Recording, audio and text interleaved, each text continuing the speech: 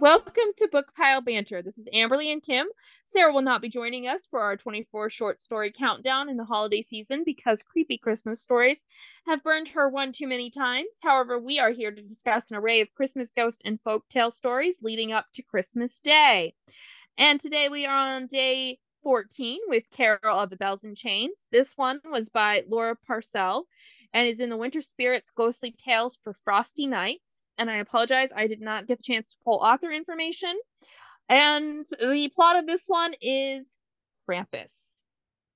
So, Kim, did this... Oh, go ahead. I'll start with her name is Purcell, Purcell.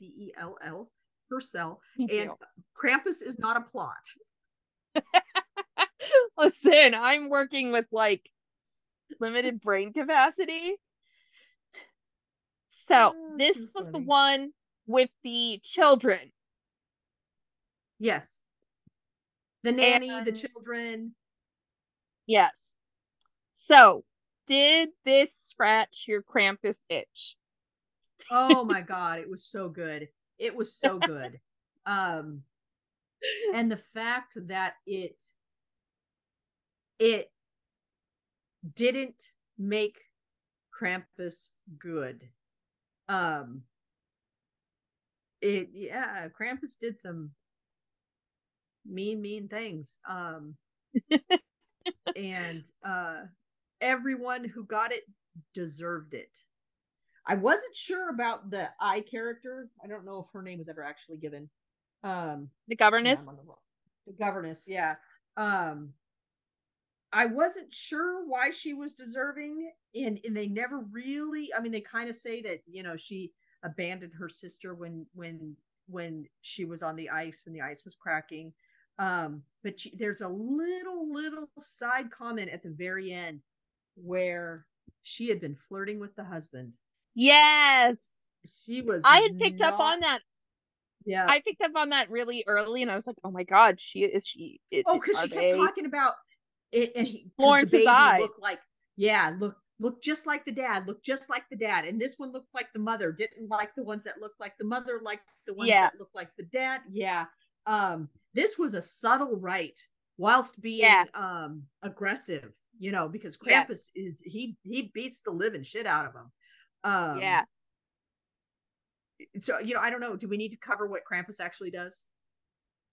Do you want to cover what Krampus actually does?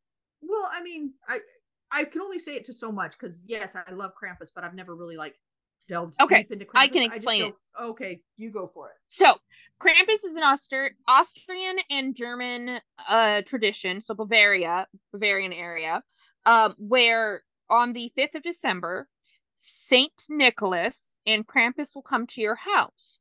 And if you have been a good person, then Saint Nicholas will stop Krampus from attacking you. If you have been a bad person, then in theory, he either kidnaps the children or he has a birch branch that he smacks you with.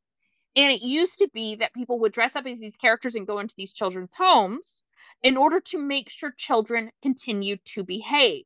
So Krampus would lunge at the children as if they're going to go to attack them. The person dressed up as Saint Nicholas would stop them, and the kids would then get a small treat so that they knew that they had been good and to remind them to be good in the following year. So that's like the basic premise of it. It's this reminder. It's a counterbalance to Saint Nicholas, Santa Claus, the idea that those who are not well behaved will be punished. And the reason why it's called the Carol of the Bells and Chains instead of just Carol of the Bells is because when Krampus is walking around, he has large, what we would call a cowbell, hanging off of chains on him as he's walking around and doing his thing to and in certain tales he puts children in the sack and steals them away when they're really bad and they never come back out of the sack. There are slight variations on it, and I mean, anyone who listened to our episodes last Christmas knows that we read a book specifically about Krampus. So this is not like a foreign concept to our listeners unless you're listening for the first time with this episode. or not gone back and listened to our last Christmas episodes.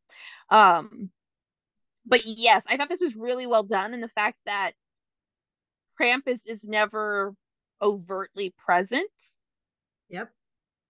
It is just something that does happen, and it's almost the main character's doing. Yeah, Because at like one she point she's manifested like, Krampus. yeah, because at one point she talks about or mentions the possibility that it was her fault that he shows up because she told the story. Which I think is really interesting when you think about like folk tales and folklore and characters like that, is do they have power because they are worthy of being scared of, or do they have power because we continue to discuss them? Yeah. Well, I mean, it falls back on one of my favorite Neil Gaiman books, which is American Gods.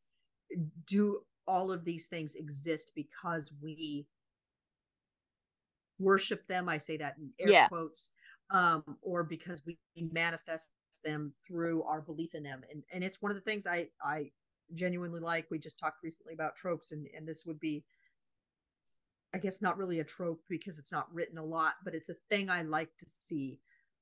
Spoiler alert, the trope episode actually comes out later today.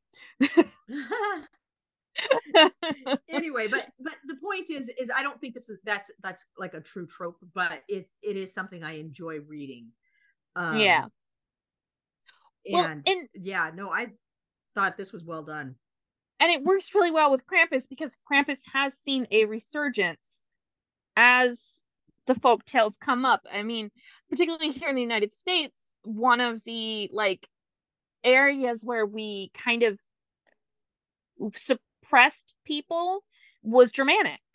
German immigrants kind of stuck out as being different. So a lot of their traditions are much more subtle in the like transference in families. And so Krampus was one that did not linger in the United States. It's just now coming into popularity.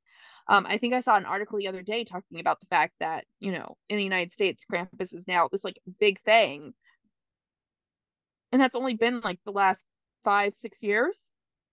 Yeah, well, I think That a lot of it can be tied back to as we become a global community, people are seeing these other traditions in other countries and going, wow, that's actually kind of cool. And I think the parades that are going on, went on up till the 5th.